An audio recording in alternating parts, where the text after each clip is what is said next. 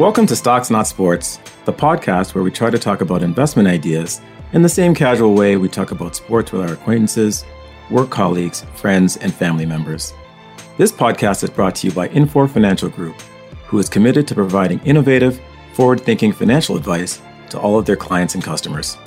I'm Kenrick Sylvester, Principal and Head of Distribution.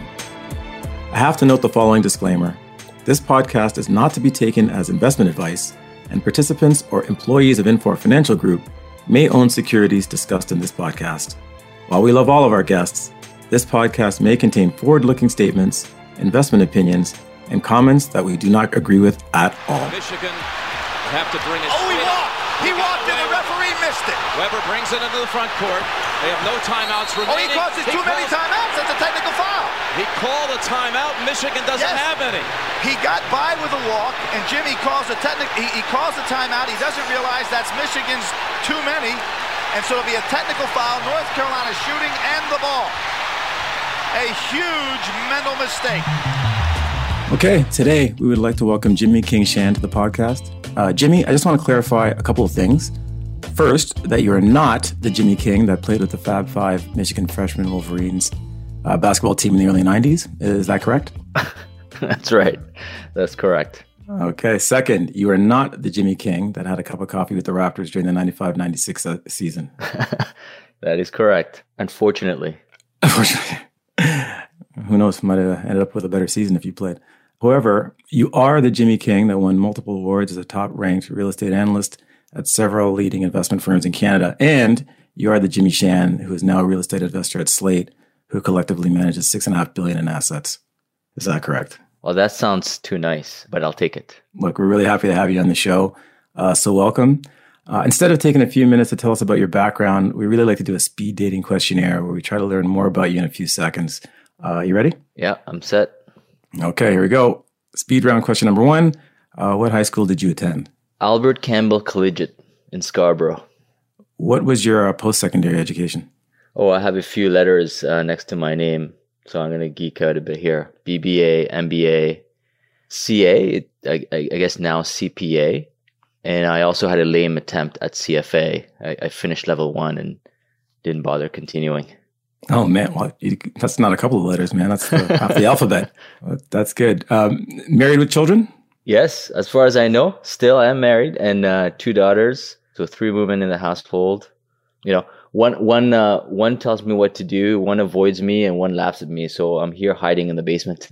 Actually, I'm in my basement as well. So we have that in common. Books or podcasts? Podcasts. Quicker way to get ideas, I find. I 100% agree. Beer or wine? Beer. Pizza or hamburger? Hamburger. All right, beer and hamburger. Pen or keyboard? I'd say pen for to-do lists. I like to scratch things out when I get it done. And keyboard for everything else. Gotcha. All right. Video games or foosball? Foosball by a mile. Whoa, okay. We'll take that up a little later. TV, linear or streaming? What's linear TV? Are we talking cable? Buddy, where have you been the last 10 years? I'm going to go with streaming. Sounds more tech savvy. Okay. I was going to give you sit you down beside my dad. Actually, linear TV is cable. Okay. Streaming. We like that answer. All right. Here's the big one. Music, R&B, hip hop, rock, pop, country, or classical. You know what? Whatever my girls tell me. So if it's Shawn Mendes, I'm going to be listening to Shawn Mendes. Wow. That would be pop. Pop. Okay. That's actually a good answer because your family might listen to this. That's a good little rundown in terms of trying to get to know you a little better. Please give us a little background on your professional career and what attracted you to your current business. Yeah. So, I trained as a CA, did some auditing, really didn't like it. Went back to school and did an MBA with a specialty in finance. And then out of school, I got an investment banking gig at Merrill Lynch, I guess now Bank of America. Really enjoyed the work there and the deal-oriented nature of the work. Really like working with some really, really smart people. But I think what I found challenging was when you work 16-hour days and you come back the next day and your peers are pounding their chest, and I just felt like that wasn't for me. So I moved on and switched over to equity research on the sell side. That suited me a lot more, thinking analytically, learning something new every day. It was quite interesting and challenging. So I spent the following 8 years at a bank, doing sell side research primarily in real estate. And then after that, I went on to another investment bank, and that's where I guess you and I met. So spent 7 years over there at GMP, and where we kickstarted the real estate franchise. So that's kind of essentially 15 years on the equity research side of the business. And then a couple of years ago, my partner and I we decided to launch Slate Securities, a real estate securities platform at Slate. So I'd say like what really drove us to do that, we really saw an opportunity to provide investors and advisors a bit of a one-stop shop solution to real estate investing. At the investment bank, we saw investors putting money in a lot of bad real estate deals, poorly structured, poor sponsors, poorly underwritten. And we felt that we could provide a solution for that. So that was kind of the impetus for starting it. And also, when you think about the asset class, we think it's gonna have a long-term secular tailwind behind it. We live in a low yield world, and real estate is no longer an alternative. So we felt that would be helping us in creating this new platform. And then what we did was we married ourselves with Slate. I guess long-winded way of saying, like we decided that we wanted to plunk ourselves into a private equity shop, because we felt that would give us the ability to see what's going on in the real world. As a result, would allow us to make much better decision, more informed decision, and really give us like a really good vantage point. On top of that, the Slate guys are pretty savvy real estate people, and we felt we could also get access to some of the deals that they're doing, which would be very interesting. That's great. I mean, obviously we have a long history together, and I've always found you to be quite a thoughtful investor. So the move for me made total sense. But for you, what was the real aha moment that made you think that definitely this is the right move for you? Yeah, I'm not sure if there was an aha moment per se, but what I would say is this: the core of what I do in terms of managing an investment portfolio in real estate is no different than managing any portfolio, and that is, I read a lot, I think a lot, probably should be thinking more, but I do think, and then I make decisions. So read, think, and make decisions. And I would say, with COVID, this went on overdrive. In other words, like when you think about the distractions, a lot of the distractions were cut out. Like I no longer travel, I no longer commute. If work from home, and socializing in the office, socializing with clients, marketing, even in the personal life, a lot of distractions got cut out. So basically, the core activity, of reading, thinking, and making decision, has been enhanced.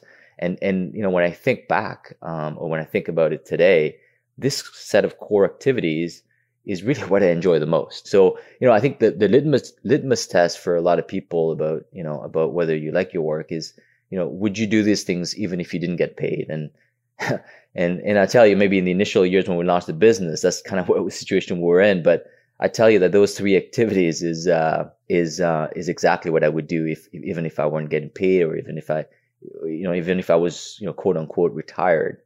Maybe the only exception is I'd be doing with my funds as opposed to my partners and my investors' funds. The other thing is, there's a great quote. I don't know if you know Naval Ravikant. One of the things he said, which really spoke to me, was, you got to earn with your mind and not your time. And I think it spoke to me in a couple of ways. One, getting paid for making decisions, getting paid for your judgment, I find is incredibly gratifying. Also incredibly stressful, but gratifying when your judgment ends up being right. On the sell side, we used to get paid based on your advice, and now when you're actually running a portfolio, we're making decisions. It kind of completes the loop for me. So I think that's at a personal level. The other thing about earning with your mind and not your time is the idea of optimizing for leverage. So the example I think he gave was, like, if you're a plumber, you're a construction worker, you're a doctor, dentist, or you get paid for your time. The more you work, the more you get paid. So the payoff is linear.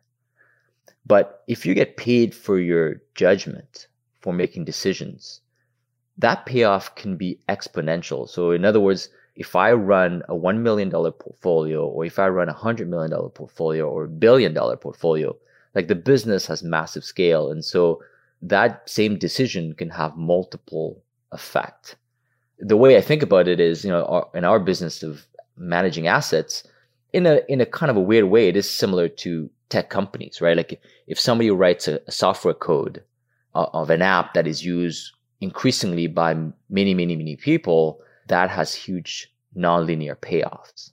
That's how I'd like to think our business to be, is that we can grow it at scale by doing something that I already enjoy doing. That's a wonderful quote. I got to be honest, I was expecting a Shawn Mendes quote, but that was much better. But listen, obviously you're very thoughtful and cerebral about the sector. For the rest of us, it's safe to say that everyone has an aunt or an uncle or cousin who thinks they know everything they need to know about real estate. Why are people so convinced that real estate values always go up? And what makes them think that they're untrained experts? Yeah, it's funny. Yeah, we all know the famous uncle who talks about how much money he's made on this and this and that, and that's quite funny. But one thing I'd say is, first of all, that let's differentiate between when we talk about real estate. We're investing in commercial real estate as opposed to your home or your residential real estate.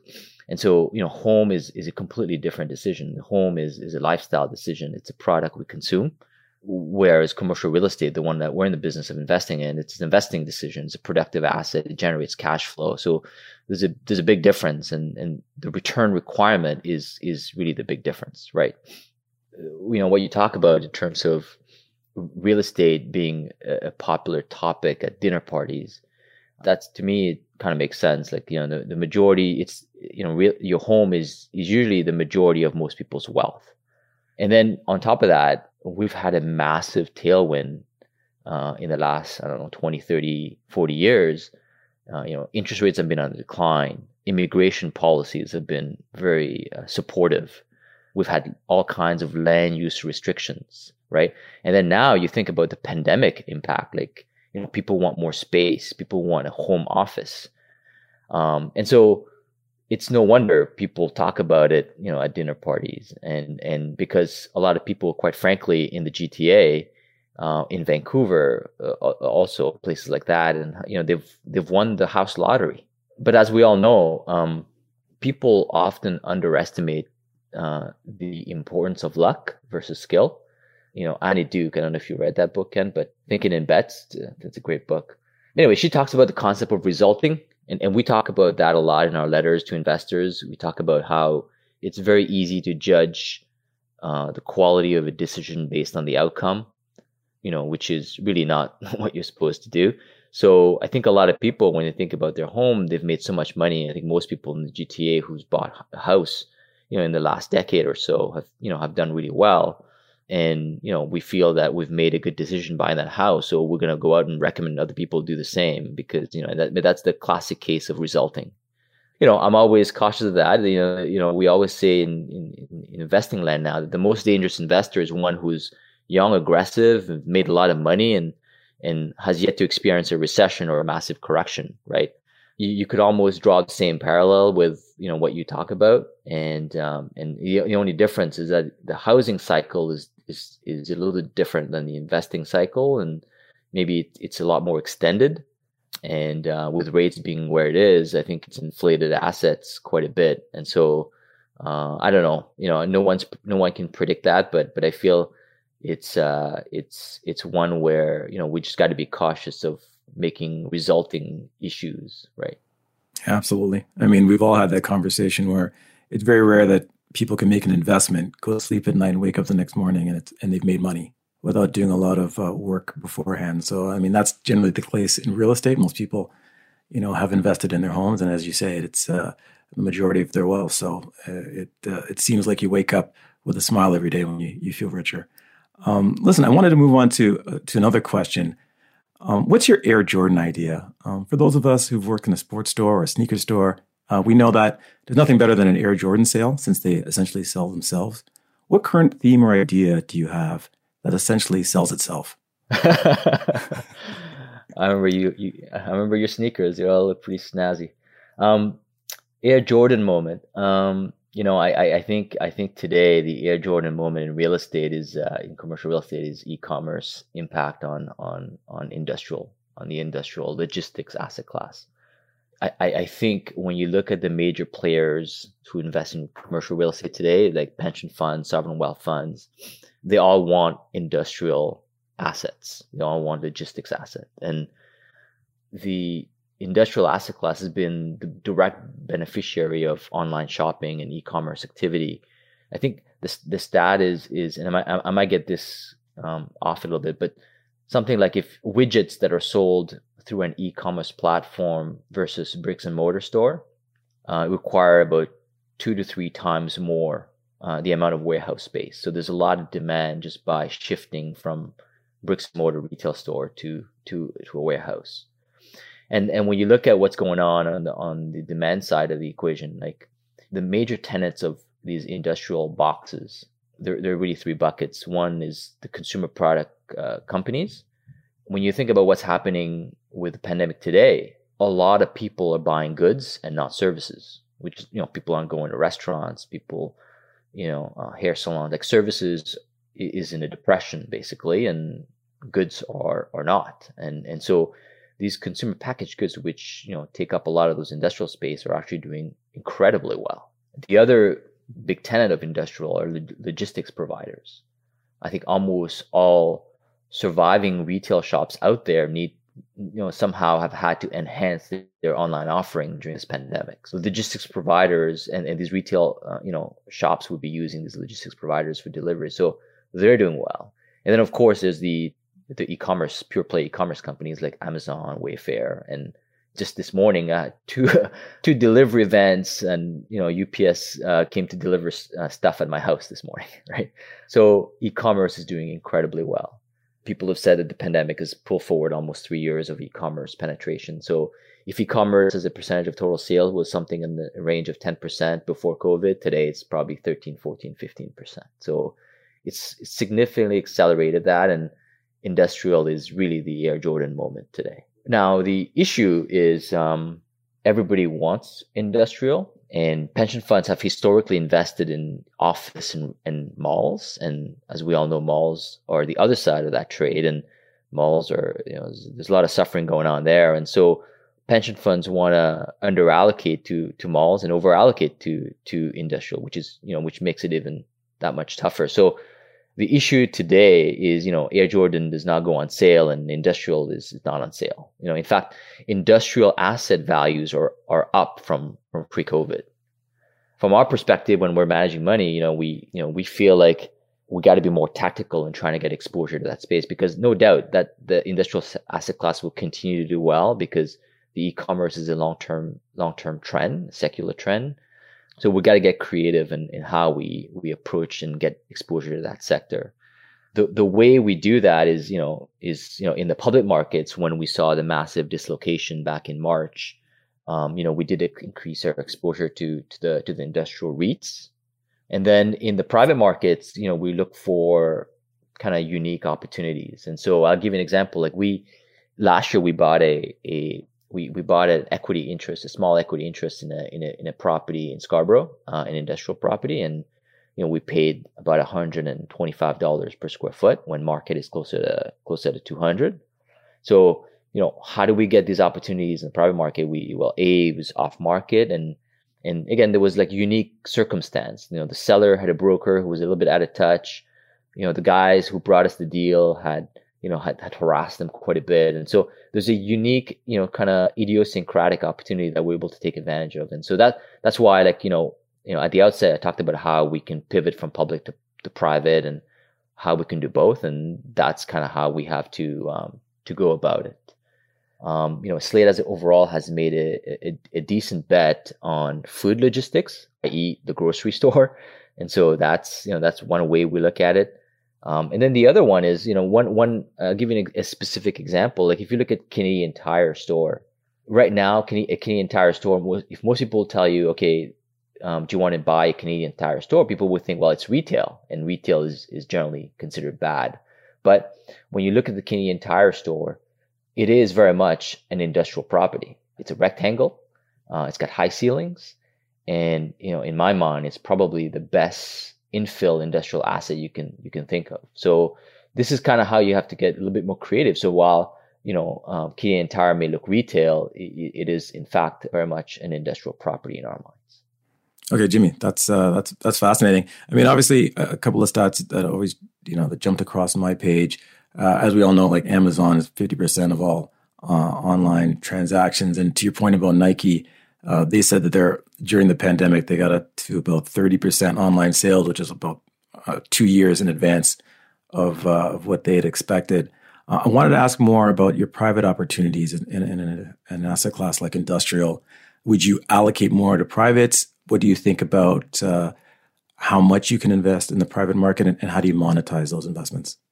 Yeah, I mean, at the end of the day, that's one of the things that we do on a continuous basis. We compare what's going on in the private market versus the public market, and then based on the value equation, the value calculus will determine where we deploy. Actually, up until even today, the opportunity is still in the public markets for the most part. The private market is there isn't a whole lot of transaction going on. Our view is that over the next 12 to 18 months, there's probably going to be more transaction in the private market, and as they surface, we'll definitely take a close look at them. But right now, given that there's still a bit of a disconnect between the two, our preference right now, and quite frankly, the opportunity still is in the public markets. Okay. I wanted to touch on another comment that you made. When do the malls or the restaurant REITs become attractive enough for a casual investor to start buying? Yeah, I think malls is fundamentally challenged. E-commerce, as we know, is wreaking havoc. But also malls were also, they charge high rents. They're hard to convert. And we've been, especially in the US, there's been an over mall, it's over retail. I think there's money to be made selectively, depending on pricing, but it is challenged, Brookfield is handing keys in some of their malls. I just read CPP had to take over a mall in Manchester because no one wanted to buy it. We've had some bankruptcies in some of in the REIT space. CBL went bankrupt, and so I tread very carefully, cautiously in the mall space. Like we currently do not have any exposure to the mall space, direct exposure in the mall space, but service-oriented type of retail. So the ones that have exposure to restaurants and even movie theaters, I think there's a good chunk of it will come back, right? I don't think it's not e-commerce challenged. And in fact, you could argue there's probably some pent-up demand in some of those restaurant businesses. And so I think the trick with owning the type of real estate that have exposure to those is just to make sure that the landlords, that they're collecting their rent, that the tenants aren't burning cash that they cannot survive anymore. And that they could see through the other side. The vaccine has been a great game changer. And in fact, what we're seeing today is that some tenants are almost acting a little differently now that we know there's a vaccine out there.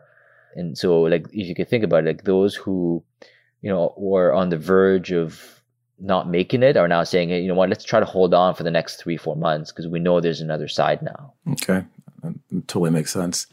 Let's talk about a couple of other topics. During our last talk, you noted that during COVID-19, the Canadian REIT sector had dramatically underperformed the negative earnings revisions, and in almost all real estate classes, private markets were not pricing in as steep a decline as the public markets were.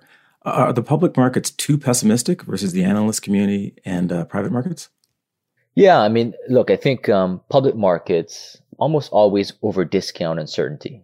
But they generally get it right because it's the collective, right? So it's a collection of individual decisions, which is usually better than one person's decision. But I would say, like right now, the gap has narrowed quite considerably to when we had that last talk, because of the vaccine rally. I would say that the fat tails have been cut off. When COVID hit, the range of probable outcome was very wide. Today, because those tails have been cut off with a vaccine now in sight, and that we'll see through the other side, that's been cut off. So I would say now when you compare the public markets values versus the private market values, or even the analyst estimates, I would say that gap has meaningfully narrowed. But still, public markets are pricing more of a decline than what we're observing. If COVID, I'm just using round numbers, like if pre-vaccine, the private market values were estimated to be down 10%, the public market would have been pricing in about twice as much, 20% decline. And today, that's maybe a 12 versus 8 equation kind of thing. Definitely, public market is less pessimistic today versus market versus street estimates, but there are gaps. There are material and meaningful gaps in certain sectors. So sectors like office, for instance, apartments in dense neighborhoods, sectors like seniors housing, still there's a big gap between public and private market. And that's, again, understandable because right now, the work from home impact on the future of office is a big question mark. The people now talking about de-densification trend and, is New York going to come back or not? All of those are clouds, and that's what's causing the discrepancy between public versus private.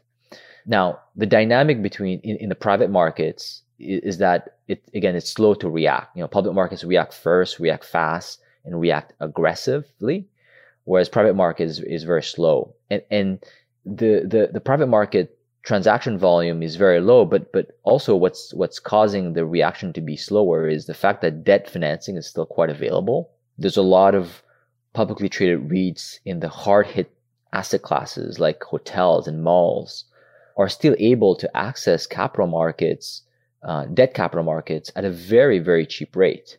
Because of that, you're not seeing a lot of distress. And as a result, you're not seeing a lot of transaction volume. You could argue that there isn't really price discovery yet in the private markets. So that's what's causing the discrepancy. I think there's still opportunities in the public markets you could pick at and earn some decent risk-adjusted return. Can we further stratify that in terms of geography? Or are you seeing similar trends in Canada, the US, Europe? What are your thoughts there? In geography-wise, it's interesting. I'll give you one example. In the US, New York apartments, San Francisco apartments, rents are declining quite dramatically. If you look at what's going on because of the such a negative fundamental, you're not seeing a whole lot of transaction in the private market. Like, you don't see a lot of New York apartments being traded. There's just too much uncertainty and people aren't willing to trade yet. But when you look at the Sunbelt markets of the United States, people who have assets in Florida, Nashville, Atlanta, the fundamentals are much stronger. And when you look at transactions that are going on there, there's actually more transactions going on there, and the transactions are at prices that are actually quite strong at COVID level, if not even higher. The disconnect between geographies is actually quite stark when you think about that. And then when you look at it in terms of the public markets, the difference is also there as well. Coastal New York City apartments are trading at a much wider discount than a Sunbelt focused apartment. In Canada, it plays out in the geographies of Alberta versus everything else, effectively, right? Alberta has been hard hit, a little bit because of the COVID, and also B because of just the economy and being oil and gas driven. There is a big disconnect in price per door, in cap rates, and whatever you want to look at between anything in Alberta versus GTA. So that's where we're seeing these big differences, and that's where we try to pick our spots in terms of where within those different geographies we can play. Right, that makes sense. Let's talk about returns for a little bit. Let's talk about the historically wide spread between the 10-year Government of Canada yield and the Canadian REIT yield. When do you think the spread will normalize, and what kind of return does that imply for the Canadian REITs? Right. So when we did a webinar a month ago or a couple of months ago, one of the things that we were talking about was the idea that if you look at the Canadian REIT yield versus the 10-year bond yield, it was at a spread that was wider than historical average, and in fact, it was double to where it was pre-COVID. And when we normalize that spread to what it should be, in terms of a historical average, we implied about a 40% upside to the REIT space. And that was prior to the vaccine news. I would say that if you run the same math, the upside would look closer to 20 to 25%. The question is like, when does that happen, and what causes that to normalize? And the answer is I don't know when that'll happen. But what I do know is when you look at the fixed income world, it should give you a clue, because most of the fixed income world today is yielding next to nothing. So I'm going to recite some stats for you. Like in the U.S., the fixed income market in the U.S. is a $30 trillion dollar market. 2/3 of the 30 trillion, 20 trillion, are yielding less than 1.5%. The U.S. REIT market, the total market cap of U.S. REITs, is about 1.3 trillion, yielding about 3. So 20 trillion yielding less than 1.5 versus 1.3 trillion yielding double that, right? The Canadian REIT market is 100 billion, and Canadian REIT market is yielding about 5.5. And keep in mind, this is on a yield, on an income that is probably going to be better next year than it is this year. The question I ask is, when will the 20 trillion fixed income investors start to reach for yield? Because when they start doing that, spreads will normalize, and that's when we're going to see some pretty decent uptick in the yield space. And for the fixed income investor to reach for that yield, the fixed income investor wants fixed income. They want to see that income as fixed as possible. And what that means in my mind is just, we need to get back to normalcy to a certain degree. We need to have people congregate again, which is what commercial real estate is mostly about. And so once that happens, we could see, we feel like that would be the catalyst to get the sector going again. That's fascinating, man. That really makes sense. Let's talk a little bit about maybe the not so bright side of your career and your business. What was your quote unquote get them off the field moment? The moment, we've all had it. You've made a big mistake. Everyone wants you to shoulder the blame. How did you deal with that, and how did you recover? I've certainly made a lot of mistakes. What I constantly do is run the so-called counterfactual thinking, and i.e. what are the possible alternatives that I could have chosen but I didn't. I'm in the business of making decisions, and to me, the biggest mistakes are always what I didn't do, that if I had done, could have resulted in X, Y, and Z. And just this year alone, on March 23rd, the counterfactual thinking would be, man, I should have gone all in.